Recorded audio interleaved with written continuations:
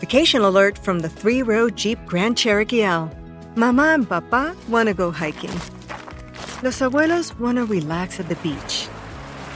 And the kids want to go to the amusement park.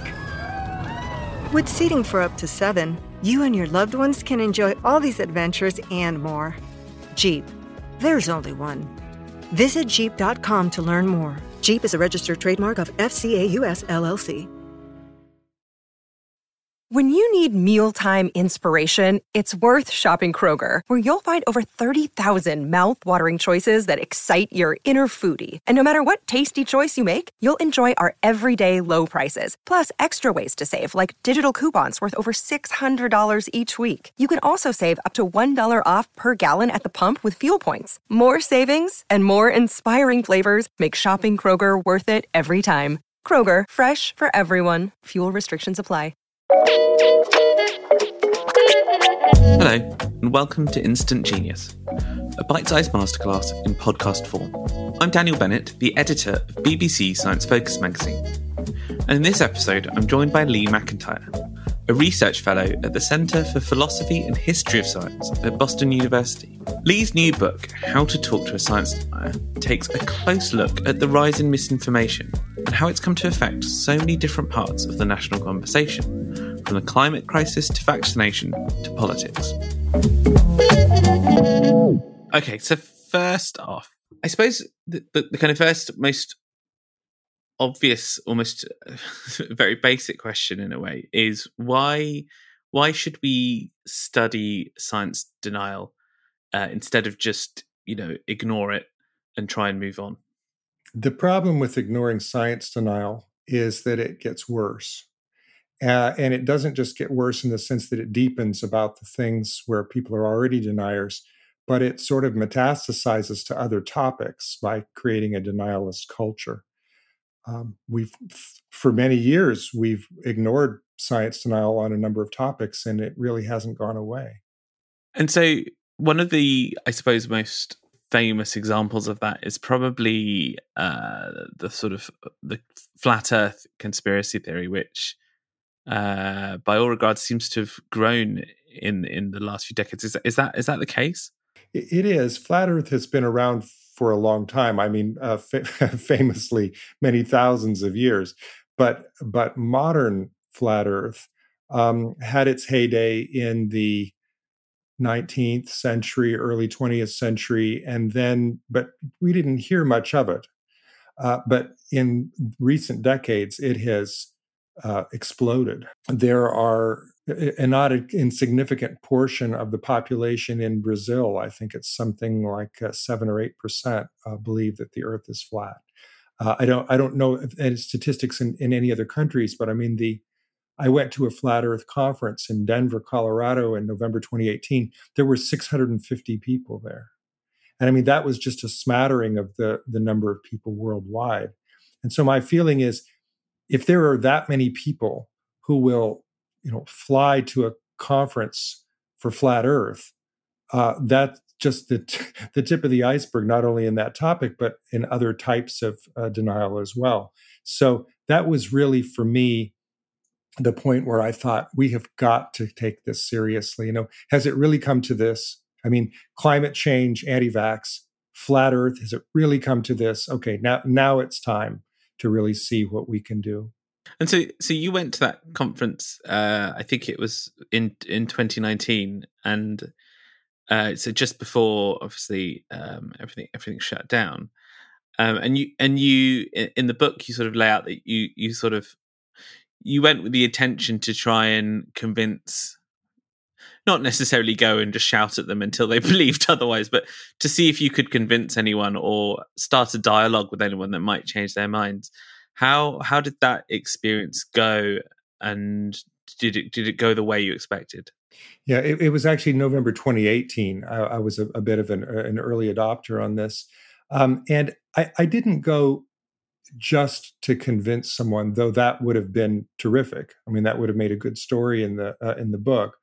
But I understood, even going in, that was a very tough thing to do. There's some work in social psychology which shows that beliefs are reinforced by our peers, and that when you're in a community of your peers, you're especially unlikely to change your mind if they all believe the same thing. So I told myself that what the real purpose of the visit was to learn. I wanted to learn how they reasoned, because my theory going in is that all science denial was the same, that they all used the same reasoning strategy, and that if I could learn how to talk to flat earthers and get them to listen to me, then I could talk to other science deniers who are much more dangerous on topics like climate change. And what I discovered is that I could get them to listen, but I had to listen first. I couldn't shout at them. I couldn't share any facts that were going to change their mind. But what I could do is be patient, calm, show respect, listen. And then they were actually curious to hear what I had to say about their beliefs, and a little bit flustered because what I wanted to talk about was not the quote unquote evidence for flat Earth, which they had in abundance, which what they thought counted for evidence. Instead, I wanted to talk about how they were reasoning on the basis of the evidence, why they were inconsistent in their standards. Wasn't some of the evidence cherry picked? Who was behind this vast conspiracy theory? So, I was going at it like a philosopher. I'm a philosopher, not a physicist. So I wasn't arguing physics with them. I was arguing logic, and it stopped them. It upset them. You could see that they had their talking points ready to go, and what they were not prepared for is for somebody to say, "Well, okay, but if this is about evidence, then what evidence would prove you wrong?" They didn't like that question because they couldn't answer it. And so I thought, aha, this is my entree, this is my point. And they were very willing to listen and to talk. I had a 2-hour dinner with one of the main speakers and numerous conversations. They were very social, very interested in talking about flat Earth. What did you come away thinking? Did you come away thinking that it is actually better to engage, and that you can sort of counter people's science denial, or that there is a school of thought that actually if you try and argue against someone who's denies science or a conspiracy theorist, that actually you can make it worse? It's always better to engage, always, because most basically, science denial is about alienation and distrust and identity. So by engaging with them, you're creating a new community. You're showing that, there is room for them on a different team than the one that they've been polarized into believing, that they can trust other folks. And so I think it's always better to engage rather than to walk away. Now, there's some empirical evidence to back this up. There was a paper in the summer of 2019 in Nature Human Behavior that provided the first empirical evidence to show that you could actually get science deniers to change their mind about their beliefs if, on the basis of both the talking about the way that they were reasoning, which is called technique rebuttal, but also based on scientific facts, sometimes, which is called content rebuttal. So that is possible. And the thing that you're referring to there at the end in your question is something called the backfire effect, which was based on a study in 2010 by Brendan Nyhan and Jason Riefler, in which they found that they took partisans who had a mistaken belief, and then they presented them with irrefutable correcting evidence to show that they were wrong. And their main finding was, didn't matter. People, for the most part, were not going to change their mind. Now, one small part of their finding was that perversely, some of the most partisan folks not only wouldn't change their mind, but would double down on their original belief, which is to say that the disconfirming evidence confirmed their belief. Not just that it didn't disconfirm it, but that it confirmed their belief, which is ridiculous. Later, researchers tried to replicate that finding and could not. And Nine and Riefler joined them later to say, yes, that was probably, it was statistically significant in their study, but it was, since it was unreproducible, it was a unicorn. It was this thing that, flitted across, did we see it or didn't we see it? Is it real? And so the good news there is that you can't make it worse by talking to a science denier. You cannot make it worse by engaging with them. Now, if you do it in the wrong way, you can burn your opportunity. If you yell at them, if you call them stupid. That was a hard thing at the Flat Earth Convention, because they would say, the first day I was incognito, they thought I was one of them. I didn't speak very much. And they would talk about how painful it was for people to call them idiots or stupid or, dismissive. And because they really thought that they knew the truth and they were trying to share it with the world, and they were being attacked. And that's another important thing to remember about science denial. When you attack their beliefs, you're attacking them as a person, because they're not holding their beliefs on the basis of evidence, where they have the flexibility of mind to just give it up if the evidence is sufficient. They hold it to their core. It's who they are. So when you attack that belief, you have to be very careful in how you approach it, because just even questioning their belief can be seen as a direct insult. So it sounds like it really does boil down to that sense of community, opening that door to say to someone that, you don't have to belong to this or that community. You're just as welcome in this one as you are in that one, because out there in the Flat Earth conventions, they have a very close-knit group and they feel part of something, and people who attack it from the outside can be quite scary to them. Is that at the core of kind of what you think is most powerful when you're trying to confront science denial? I think it is. And it's important to remember that science denial exists on a spectrum. Some people are hardcore deniers. Some people are just, they don't know what to think. They're raising questions, but they can be pushed. They can become radicalized. They may start off with videos on YouTube and a few questions. By the time they get to a convention, they become radicalized. And that's something that the rest of us have to keep in mind. So if we have a relative who has been exposed to disinformation about COVID vaccines or about vaccines in general, they've probably got a lot of fear. They've got a lot of confusion and misunderstanding, and they're looking for reliable information.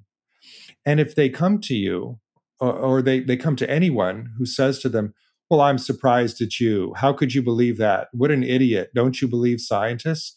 That's just going to alienate them. And then where are they going to go? They're going to go on Google and start looking for information and find all of these fancy websites and this plethora of people who are telling them, no, you're exactly right to be skeptical. And by the way, here are all of these other people who agree with you. Now, it takes a very strong person to then continue to be skeptical of that new information. But, so they might just get sucked in. It's called going down the rabbit hole. You watch one flat Earth video and your YouTube feed gives you 20 more. And then you might wonder, well, there must be something to this. Look at all these people. What do you think have been the contributing factors to what to many of us seems like a growing or a rise in the amount of science denial in the last decade? The internet. The internet is one of the worst things that could happen, because science denial has been around for a long, long time. It used to be that the folks who thought that we hadn't gone to the moon could stand out on a street corner and hand out a mimeographed sheet and, maybe reach a few people. Now they have websites. Now they have conventions. And it's, unfortunately, if you read Daniel Kahneman, you understand Thinking Fast and Slow. You understand that cognitive biases are built into the human brain. We are not naturally good at reasoning about empirical evidence, which is one reason that science is so wonderful, because it's this process by which we overcome our natural human tendencies to jump to all sorts of conclusions and believe what we want to believe, et cetera. But Cognitive bias is built into all of us.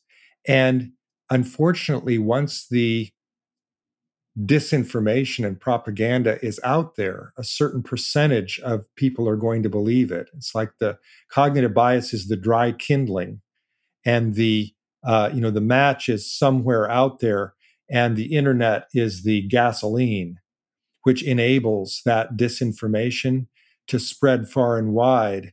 And that is the horror, right? Because all of a sudden, the intentional lies are able to take root. I think it's important to point out here that science denial is not a mistake, it's a lie. It's not that people just have a few questions or that they've thought up something that troubles them. It's that they are actively disinformed by people who have something to gain by creating this army of disbelievers on whatever topic they want. Climate change, you can sort of understand, what the special interests are there. COVID, little harder to understand what the special interests are there, and especially the hypocrisy that some of the folks who are spreading the disinformation are people who have been vaccinated. Nonetheless, that is how it's done. The disinformation is created by people that have an economic or a political or an ideological interest. They spread it through the internet. And most people that we would call science deniers are actually victims. They're just folks who were recruited cognitively without their knowledge to believe these falsehoods.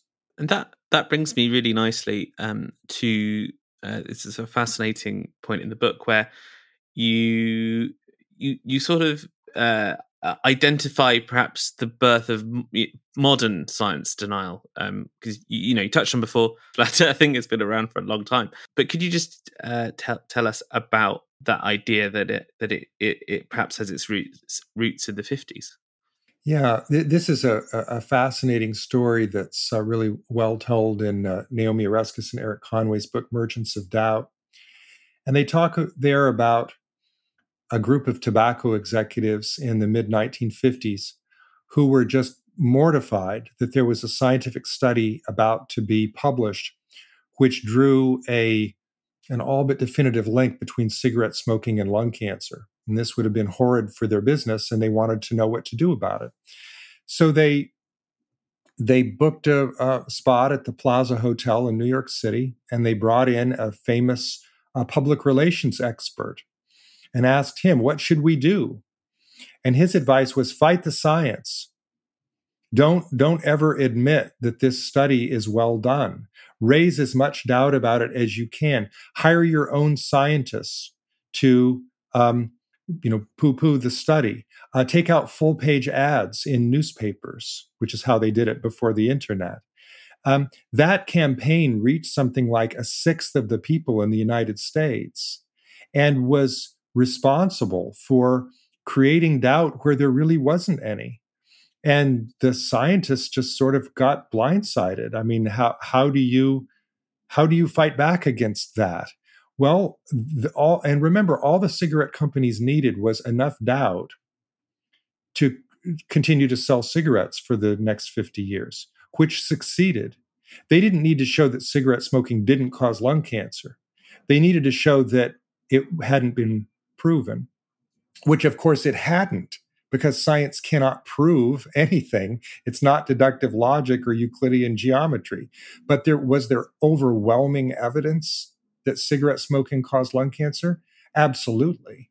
But all they needed was to raise enough doubt that people doubted that people could doubt it. And think of it this way, especially if they were smokers, especially if that old confirmation bias or motivated reasoning, it actually is in their brain. So they wanted to find a reason to think that it wasn't actually dangerous. And they found it. Some of the cigarette advertising at the time, if you look back, is just either laughable or horrifying, depending on how you want to look at it, talking about the health benefits of smoking or which cigarette was safer than the others. In fact, that had been the big debate amongst the tobacco companies in the 50s, whose cigarette was safer, which one was better. And they decided, no, now we need to circle the wagons because we're all under attack. And so they all they started a precursor to the American Tobacco Institute and hired industry scientists who just put out a plethora of, a word I can't say on the BBC, to try to convince people that this good science was not true. And by the way, that was the blueprint for all subsequent science denial. In the next 60 years, they all followed what's called the tobacco strategy. And listening to you talk about it, it does definitely reverberates, I think, with the current tone of politics today. It seems we are entering a sort of, you hear this phrase, but which sounds like a fancy way of describing lying, but a post-truth world, and particularly the word doubt. Do you see that? Do you see that those strategies being used by politicians to introduce just that little piece of doubt?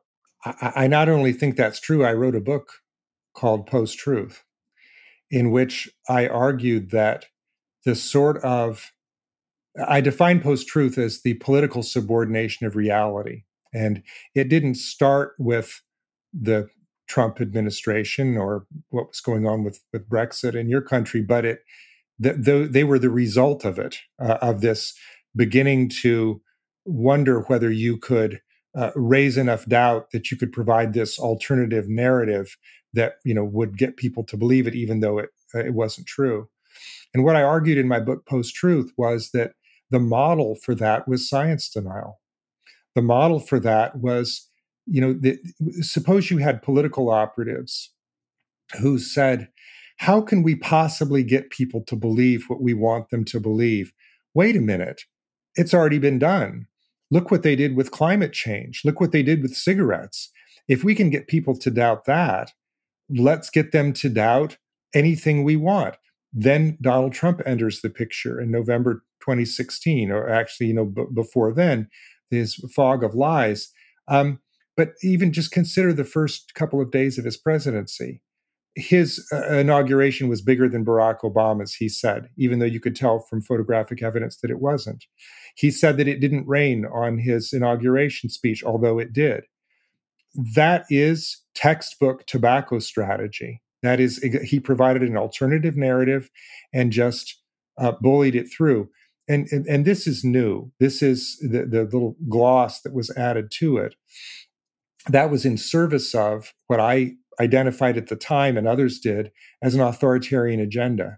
Because it wasn't just about raising doubt.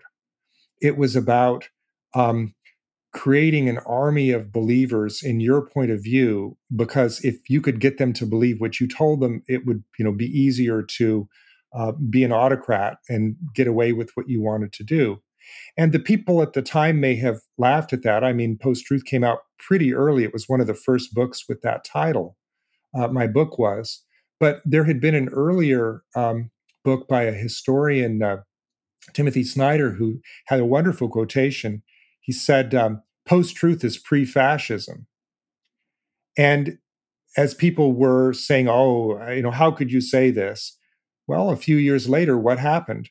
Trump spread the lie. They now over here call it the big lie, that the 2020 election was stolen. There is zero evidence for this. But nonetheless, there is enough. People are raising questions. People have doubts. And then the insurrection at the U.S. Capitol. We've now got people in the U.S. Congress who are saying that these were just tourists. This was just a peaceful protest. Absolutely outrageously ridiculous. We have photographic evidence of what happened. It is the tobacco strategy. There are other routes to post-truth, but I think the tap route, the main cause, was science denial. It was extremely successful. So then just lastly on this part, I'd love to know what you think about where this goes from here, because the book is a great summary of the different types of science denial that we're facing at the moment, whether it's climate change, flat earthers, or anti-vaccination, and also the contributing factors to that. But where where do you see it heading? And do you think we're able to find a way to curb the misinformation and to say, bring people back on side? This is the thing that worries me more than any other, because today is the launch day for my new book, and it's about how to talk to science deniers face to face, one on one. But even if we had an army of people doing that, which I think would do a world of good, it still would not be sufficient to overcome the problem. Because remember what I said earlier, the human brain is the kindling, all of this built-in cognitive bias. And so trying to go through and put out each individual fire as we find it is an exhausting task that we may succeed in, but it would also be good to understand, to get rid of some of this accelerant, right? To push the analogy till it breaks, to find some way to keep this disinformation from getting out there, because it is inevitable that when you present propaganda and disinformation, some people will believe it. And then it's good news that you can go out and get some of them to overcome that. But wouldn't it be better if they had never gotten into this in the first place? And this is what I'm now thinking about, what I'm worrying about. Because what I was talking about earlier with disinformation makes one realize that it does not take that many people to create disinformation, to do a horrible amount of damage. They found recently that 65% of the anti-vax disinformation on Twitter was due to 12 people. So what can we do in a situation like that? I mean, can't we do something about the disinformation problem? Isn't there anything that we can do? Looking at the horrible damage, I mean, people are dying. People are literally paying with their lives for believing these charlatans who are making up this disinformation. And so I've thought about how to put this that captures the idea. It's time to stop asking, why do people believe such crazy things, and start asking who wants them to believe it. And I think that will help us, because with the tobacco companies, with climate change, it's easy to see who wants people to believe that cigarette smoking doesn't cause cancer, or that climate change isn't real. You don't need to push too hard to figure out who they are. But who would want people not to believe in the COVID vaccine? Who would want scads of people to die and all the discord that we're seeing? And the answer is that some of the anti-COVID propaganda has been coming out of foreign governments. Russian intelligence has been responsible for some of the disinformation on COVID, both to create chaos in American society, which they've done, but also because they've got a competing COVID vaccine and didn't want Pfizer and Moderna to run the world. And I published something about this recently and got an unbelievable volume of hate mail and ridicule from folks on the quote unquote other side who said, "Oh, the Russians, it's always the Russians." But if you do a little digging, you'll see that this is an open secret. The American intelligence agencies understand that Russia is running a disinformation campaign around scientific issues, as they have for decades. Russia and Iran and China were responsible for some of the scientific disinformation on climate change, on various things. Russia was responsible for quite a bit of the homegrown skepticism about genetically modified foods. Why do they do this? But I think that if you think about it for a minute, you understand precisely why they do this. And this closes the circle with your earlier question on post-truth. It serves other people's interest to see the Americans at one another's throat across red and blue state America, no matter what the issue is. Is it over a stolen election? Over whether the COVID vaccine is going to help or harm us? over whether the food that we're eating is safe. If people can create distrust in Americans to American institutions, then our society, my society, is hobbled and can't spend as much time, on foreign affairs. And some people have accused me of saying, well, oh, this is just another conspiracy theory. Except there's some evidence for this from American intelligence. And now you can say, oh, but why trust them? That's just post-truth. That's just the idea that there's, you don't want to trust the truth tellers because they're telling you something that, your side is telling you is not the case. That was Lee McIntyre there, talking about why misinformation is on the rise. If you'd like to hear Lee and I dig a little deeper into the world of science denial, and hear about a physicist who's built a model in which flat earthers can test their theories firsthand, check out Instant Genius Extra, a bonus podcast available via subscription on Apple's podcast app. And of course, if you want to learn more about science denial, check out Lee's book, How to Talk to a Science Denier, which is on sale now and published by MIT Press. Thanks for listening. The Instant Genius podcast is brought to you by the team behind BBC Science Focus magazine, which you can find on sale now in supermarkets and newsagents, as well as your preferred app store. Alternatively, do come find us online at sciencefocus.com. See you next time.